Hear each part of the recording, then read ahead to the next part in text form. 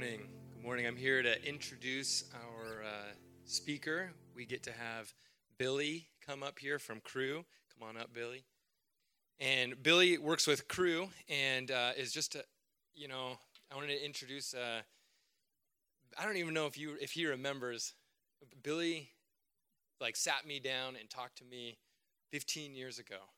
You remember? I was not gracious. I was not following the Lord, but we get the blessing of hearing from his perseverance. And we get the blessing of hearing from many years now of speaking to dumb kids like myself and hearing the words that the Lord has put in his heart. And so let's pray. Father God, we love you so much. We worship you and we glorify you. Lord, you are good and you are wonderful. You deserve all praise, all glory, all honor.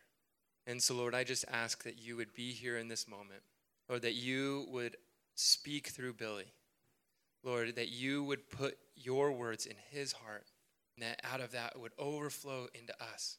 Lord, that our hearts would be soft to receive the word that you have thrown out there.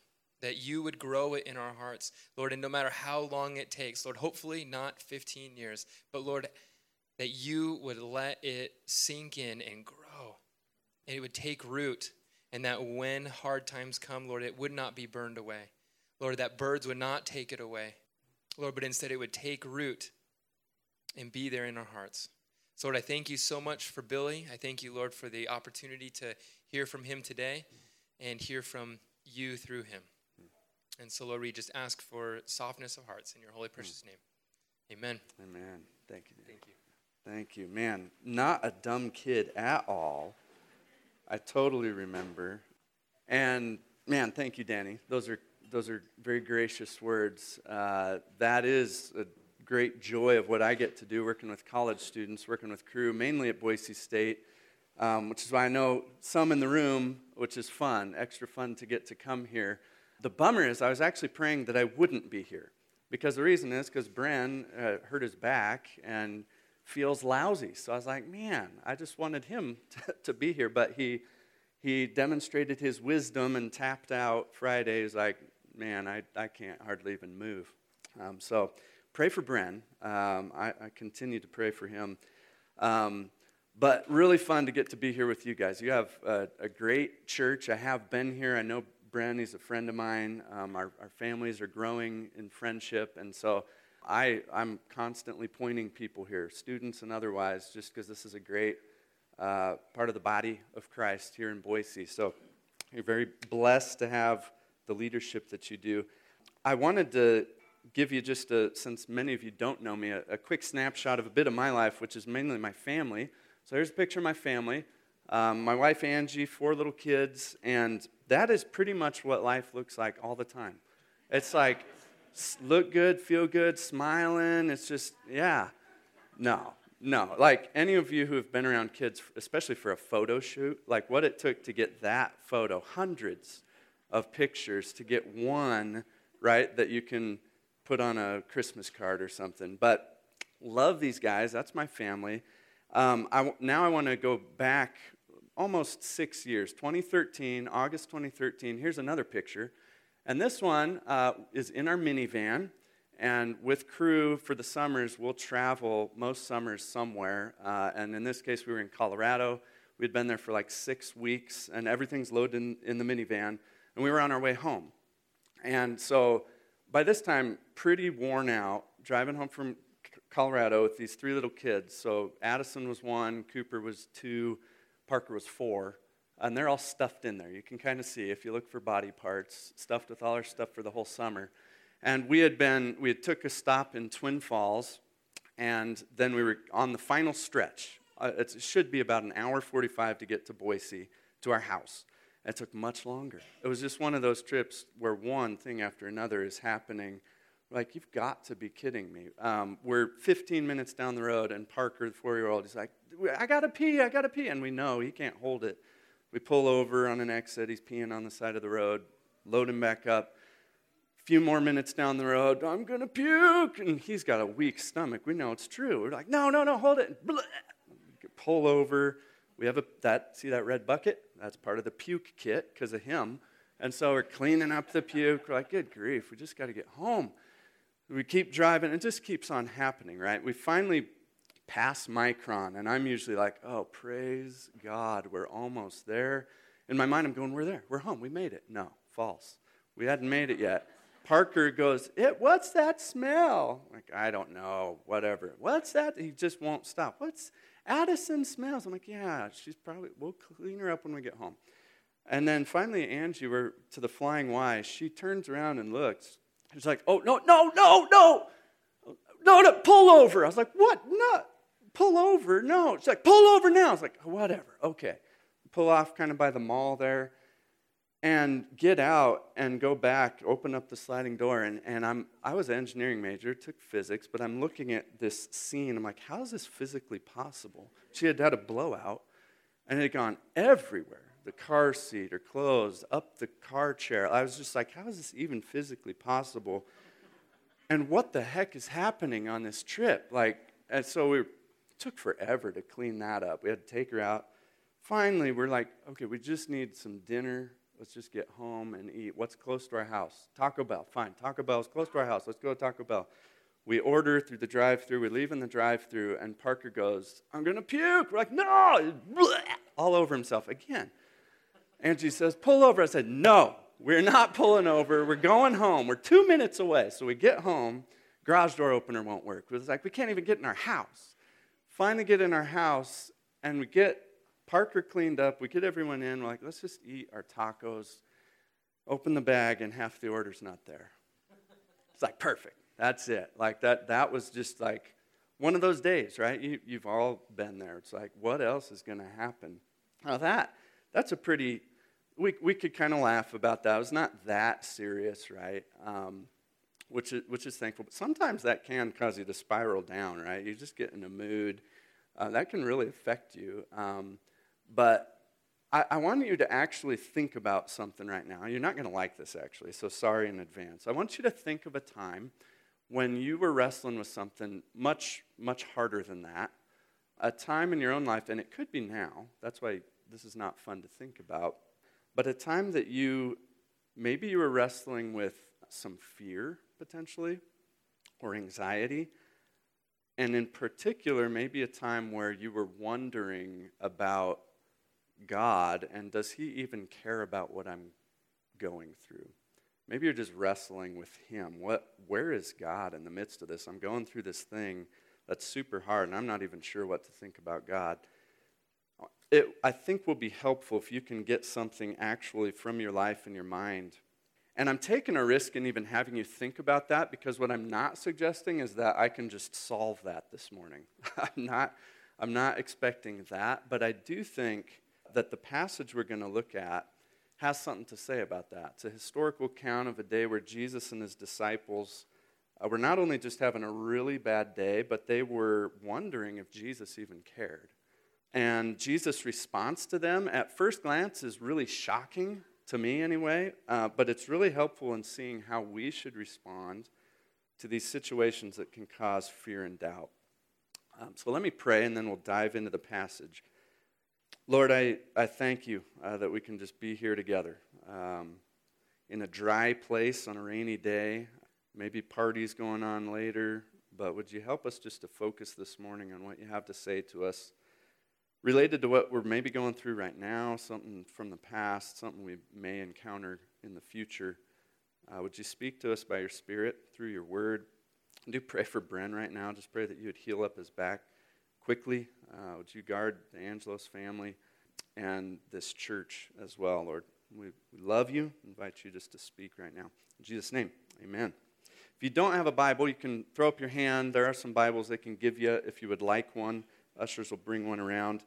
We're going to look today at Mark chapter 4, beginning in verse 35. And just to set the scene, what's been going on, Jesus has been teaching by the Sea of Galilee. And here's a picture of the sea. This is where he's been teaching. Not a bad view while you're listening to some good teaching.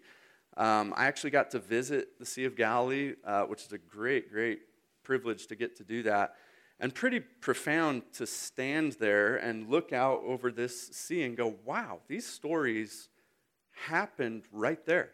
Like somewhere within my view, it really happened. Like this all happened here. So he's been teaching things like the parable of the soils on this day, and it's been going all day. And so it's been a long day, and the sun is starting to set, and you've had long days, right? Where you wake up and you just start going in the morning and you go all day. By the end of the day, when you maybe get home, what do you want to do? You just kind of want to relax, right? Maybe just go straight to bed. Sometimes I'm like, I don't even want to relax. I want to go to sleep. You're tired. So I think good chance this is how Jesus and his disciples are feeling. So what does Jesus propose? Hey guys, let's just go find a nice grassy spot, sleep. No, here's what he says. Mark 4:35. He says, on that day, when evening had come, he said to them, let us go across to the other side. Let's go across to the other side. The other side of what? The Sea of Galilee. So I'm jumping in. We'll pick that up in just a second. But you got to think about what they might be thinking and feeling at this point. Like, are you kidding me? Can we just go in the morning? We got to go now? Like, this is not a short trip, really. The Sea of Galilee is 12 miles by 6 miles, so the shortest shot is at least 6 miles. And I don't know if you've ever tried to go in some ancient form of a boat. Probably not, right? I tried to go across a lake once in a raft. Bad idea. If you've ever, don't do it. It's not very, very functional. But like I know what it is like to try to row and row and row forever, seemingly. So they're going to go across the sea at night. And here's a kind of a picture of the boat, actually, is what it was like. This boat, they found, the one before that, they actually found a boat. So we know pretty close to what it was like. This is called the Jesus boat or the Galilee boat. It was buried in the mud of the Sea of Galilee, and they discovered it, I think, in the 80s. And it was preserved. And so it's about 27 feet long. And the next one is what a restored one looks like. So this is probably pretty close to what they were in. Maybe they had a sail, maybe they were rowing, probably a combination. But imagine this, they're going to go out at night. And the other factor, I think, some of them were fishermen, right? So they knew about this sea. And the one thing you would know is you don't really want to go out at night because in the dark, you may not see a storm coming, and it can hit quick. You can have a storm just come up on you, and it can be incredibly violent and extremely dangerous. So these fishermen, they know that. Like, you don't do this, Jesus. But what do they say? It's a rabbi, right? Rabbi says, let's go across the sea. Aye, aye, Captain. We jump in the boat, and we go. So let's pick it back up. He says, let us go across to the other side. And leaving the crowd, they took him with them in the boat just as he was, and other boats were with him. And a great windstorm arose, and the waves were breaking into the boat so that the boat was already filling. But he was in the stern, asleep on a cushion. And they woke him and said to him, Teacher, do you not care that we are perishing? So sure enough, the storm hits. I'm sure they didn't tell him, I told you so, but they may have been thinking it. But it gets worse and worse and worse. The boat's filling, and they're literally thinking, we could die. Like, we're on the verge of dying. We could capsize here. And where is Jesus? He's sleeping. Here's the captain of the ship asleep on a cushion. And I think, if you try to put yourself in the situation and wonder, like, what might you be feeling and thinking, one is just fear, right? Like, we could seriously about die right here. But then this conflict of looking at Jesus, somehow sleeping through this. Like, one, props to Jesus. That's pretty impressive. To sleep through a storm like this. I'm a light sleeper, so I'm always impressed by people who can sleep through anything. Apparently Jesus, he was wiped out from that day. But is it any wonder that they ask and wonder in their hearts, do you even care? Because the question was, do you care that we are perishing? Do you care that we're dying, Jesus? Do you even care? Growing up, I had a pretty great life in many ways. I did not encounter many storms, so to speak. One thing that we dealt with culminated when I was 15, but it had to do with my youngest sister, Katie. So I have a sister, Carrie, a couple years younger, and then Katie, about 7 years younger than me. And she, when she was maybe a year and a half, had her routine vaccinations, caused severe epilepsy, and so she dealt with ongoing seizures. And she had to wear a helmet because she would smash her head and have no warning. My parents tried everything to try to help her get better. They'd take her to every doctor. She tried every drug imaginable. Went to Johns Hopkins, tried their latest cutting-edge stuff. Nothing worked. Brain surgery in Minnesota, nothing helped her. And so that was a challenge, but still, it was like I was in a good church, had a loving family. We navigated that. But I'll never forget this day in the summer, 1996, August 12th. I was getting up in the morning, getting ready in the bathroom, and my mom came in to the house, and I saw her, and she was just frantic. And immediately I knew something was very, very wrong because I'd never seen my mom like this. And she couldn't even get her words out. And all I made out was Katie in the backyard. She's pointing in the backyard. So I ran out there. And on the grass next to the kiddie pool was my dad doing CPR on Katie.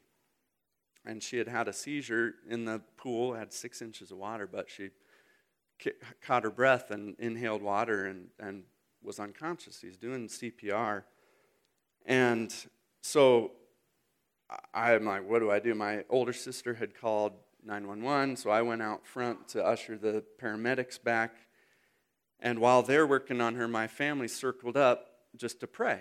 And we're praying. And I had this sense, like, I think it's going to be fine. Like, this is crazy, but it's going to be fine. Tonight at dinner, we'll be talking about, like, wow, what a crazy day.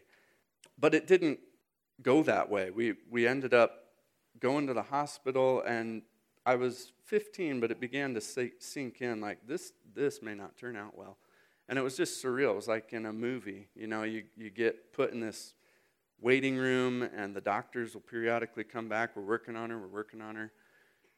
And then it happened, just like the movies. They come back, and the doctor says, we couldn't save her. Mom bursts out screaming. Me and my dad are just like stunned silence. And I remember driving home that day in our minivan, Twin Falls, Idaho, just looking out the road at the businesses going by and people driving around. And they're just going about their day, obviously. But in my mind, I just wanted the whole world to stop and take notice. In my heart, I was like, do you realize, of course they didn't, my sister just died. Like, I wanted everything to just stop because my world was not right. But everyone else was going on as if everything was fine, nothing had happened. And so I realized that I was at a critical point. I had grown up in church, but I was beginning to face what was going on inside. And I think it's natural in a time like that, a scenario like that, to wonder what in the world is going on. What is going on with God? You know, just the thoughts in your mind could be like, God, what in the world? What were you doing when she was playing in the pool? Why didn't you stop that? What were you doing when my dad's doing CPR on her? What were you actually doing when we're circled up praying that you would bring her back? Not to mention the years and years that we have prayed. Hundreds of people have prayed in our church for her. I've read the stories. I know you can heal people like that, and I believe it. But what in the world, God? Where are you? What are you even doing when we're praying these prayers? Do you even care? Do you care what we're going through? I think that's a pretty natural way to respond. And the disciples are in this boat going, we're about to die. You're asleep. Jesus, do you even care that we are dying? We're perishing. Do you even care? I think that's a fair question. So then it's really interesting to look at how Jesus responds to him. He wakes up, and let's read it. Let's read what he does. It says, verse 39, he awoke and he rebuked the wind and the raging waves, And he said to the sea, "Peace, be still." And the wind, and in Matthew and Luke, the waves ceased. And there was a great calm. And then he turns to them, and he says, "Why are you so afraid? Have you still no faith?" And they were filled with great fear and said to one another, "Who then is this, that even the wind and the sea obey him?" So I heard this story a lot growing up. I read it, and I always just kind of imagined this scene. Jesus looks out, and he says, "Peace, be still." And it just kind of gradually, over several minutes, kind of calms down. And it could have happened that way. It really could have. But the more I studied this passage, I thought, I wonder if it was different, actually. And you could kind of think of it like this way. My kids, I came up with a new word to describe my kids. I call them the Mogi, my last name is Mogensen, the Mogi Circnado. So it's kind of like a 3-ring circus, all this activity that gets run over by a tornado. It's a Circnado. That's just my family. It's just madness, right? Sometimes I just would need to say something, or maybe it's dinner time, like, "Hey guys, quiet down. Hey, listen." And it's just, and they're just running, jumping off furniture, tackling each other, just yelling. I'm like, "Hey," and finally, if they don't hear me, at some point I go, "Stop! Quiet!" Now picture it in your mind. They go, they freeze, and it's instant silence. And I have their full undivided attention, right? So now picture the boat. Waves are crashing over. It's dark. They can't see. It's about to sink. They're freaked out. They think they're literally going to die. And Jesus stands up, and he looks at the waves and goes, "Peace, be still." And in my mind I go, what if it just went, and the rain is just gone, and the wind is gone, and the waves go, and it's like this picture, like a glassy sea. If you have a good imagination, you can imagine that. I get chills. I'm like, oh, that would scare the crap out of me. Seriously, I would be freaked out. Before this happens, it says they were scared, right? Of what? What were they scared of? They're going to die. The waves, the storm, they're going to sink. Now it says they were filled with what? With great fear. At what? Jesus. And what they asked the question, who is this? Who in the world? Because they knew Scripture, right? They knew someone who could do that. But who was it? Psalm 65:7. You who still the noise of the seas, the noise of their waves. Who's that? That's Yahweh. Psalm 89:9. You rule the raging of the sea. When its waves rise, you still them. They knew someone could do that, but now they're going, wait, hold on. Oh, and it's freaking them out. When they see that happen, they're going, who is this? And the answer to that, really, I think, is the key to understanding why Jesus said what he said. Why are you so afraid? Have you still no faith? Which we know has to do with trust. You still have no faith, no trust? Why are you so afraid? If he was just a rabbi, and they knew he was more than just a rabbi at this point, but they're still kind of sorting out who is he real life. He's just a rabbi. Those are dumb questions. Why are we afraid? Oh, I don't know, Jesus. We're about to die. Maybe that's why we're afraid, right? That's a silly question. On the other hand, if he is God, well, who made these waves? Who made the water? Who made the wind? He's in the boat. The very one who made this stuff is in the boat with all control and power over all of it. They didn't know that fully, and that makes all the difference. And not just that he's this all-powerful creator, but because of what kind of character he has, right? What was the thing they were wrestling with in the midst of it? Do you even care? Do you even care? They still needed to understand who this really was and the level of his care for them. Of course he cared. They were just still sorting that out. We have the advantage of looking back on this after the greatest demonstration of his care for them and for all of us, which was what? Death on the cross. We already know that. They didn't yet. So I think we got to be gracious to them. Like, they're sorting this out.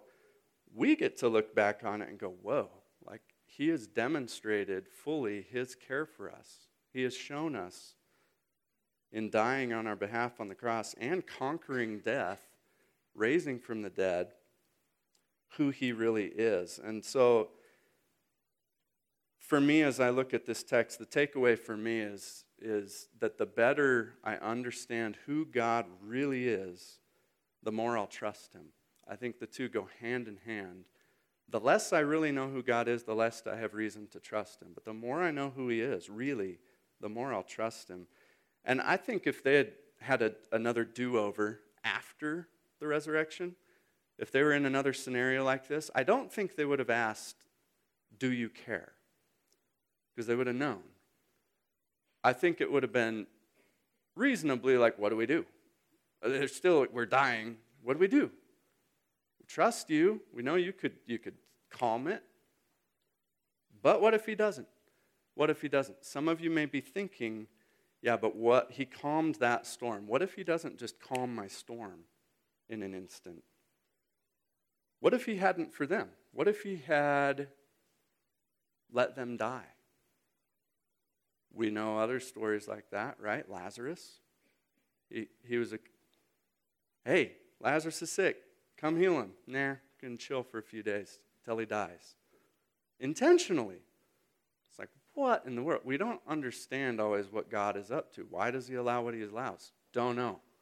Oftentimes we never get to know. And you could still say, well, okay, yeah, Jesus still, did he care about Lazarus even though he let him die? Yeah. Was he still trustworthy? Yeah. But he rose him from the dead, so that doesn't count. Fair question. What if he doesn't? What if he doesn't just solve it? When my sister died, I had to face that. I knew these stories. I grew up in church. I knew this stuff, but I was faced with, well, what am I going to do now? Because we have prayed and prayed and prayed, and this is what happened. And all of my intellectual right answers, kind of the Sunday school answers, the church answers, they were put to the test. And my greatest fear had always been someone close to me dying. And God let it happen. And now I was like, what do I do? And how do I respond to God in this? Do I really believe this stuff, or should I just be done with it? You know, if that's what God's going to do, maybe I'll just be done. And I mean, let's figure some other way out. But thankfully, all those things I had been taught about God came to mind. I was like, well, okay, what's actually true about God? Did he care about Katie? Yeah. It's like, yeah, I think he did. Does he care about me and my family right now? I think he does. I have no reason to think he doesn't actually care. I don't get it. I really don't understand. I wish it had been different. But I wrestled through those things that I knew were taught about God and that he had shown me throughout my life were true. And I give him all the credit for actually being able to believe it. I think he just was gracious to me to let me believe those things that I had heard were true about him in that moment. To believe that he really is good. He never does wrong. He's always trustworthy, even if I don't get why he allows what he does. And from that day on, I mean, the more I've gotten to know God, the more he has helped me to trust him, despite what I'm going through. And I think the same was true of those disciples. They experienced that. They got more and more a picture of who he was. And after the resurrection, it didn't get easier for them, right? It got harder. What did they face? Intense persecution. They went through hard stuff to the point of death for most of them. But yet, somehow they were able to be full of hope, full of peace in the midst of that, you know, like singing hymns in jail and just stuff that didn't make sense to the world, but it turned the world upside down and because they said, now this is real. He is real. And the world needs to know this. The world needs to know how much he loves them and cares for them. So For us, I mean, we're going to face more storms, right? We're going to. If maybe you're in it right now. If you're not, awesome. Praise God. But it will come for all of us. And so the question is just, how will we respond in that? Whether it's a big thing or a small thing, how will we respond? Will we kind of just depend on ourselves to just get through it? Or will we be full of fear and anxiety? Or will we trust Him? I know those aren't just simple things, but if it is true that the better we get to know God, the better we'll be able to trust Him, I think part of it involves just continuing to get to know Him more and more and more. And so for me, that's why growing up, reading my Bible was just like, oh, that's the Christian thing to do. Now it's like, no, I desperately need to be reminded daily of who God is. Because I don't know what I'm going to face today. And I'm going to need to know what is true of Him. I'm going to need to be close to Him, and I'm going to be, talking with Him throughout the day. There's that aspect, and then it's like, I don't want to go through this alone. I need others. I need others to be there for me when I'm going through this, and I want to be there for them when they're going through it. If you're not in a storm right now, someone else is. Someone else in this room. Someone else in your life. I would encourage you, man, be there for them, to love them and serve them. That's why, and Bren did not tell me to say this, but I would encourage you, if you're not in a gospel community, man, consider getting in one. Some sort of group like that where you can live life together and help each other know more and more of who God is and help trust Him through whatever comes your way. I want to end just reading a couple verses from Psalm 56 that I think are fitting. Psalm 56 says this: when I am afraid, I put my trust in you, in God, whose word I praise. In God I trust. I shall not be afraid. What can flesh do to me? You have kept count of my tossings. You know those nights you can't sleep. You've kept count of my tossings. You put my tears in your bottle. Are they not in your book? Then my enemies will turn back in the day when I call. This I know, that God is for me. Let's pray. Lord, thank you that is the truth, that you are for us, you care more than we could ever know. You demonstrated it on the cross. You demonstrated it that day on the sea, but we have even more reason to hope, to put our trust in you, to have peace even in the midst of the storm, because you're with us. You're in the boat, so to speak. You're right there. You care deeply, and I just thank you for that. Would you continually help us to remind each other of that, Lord? In Jesus' name, amen.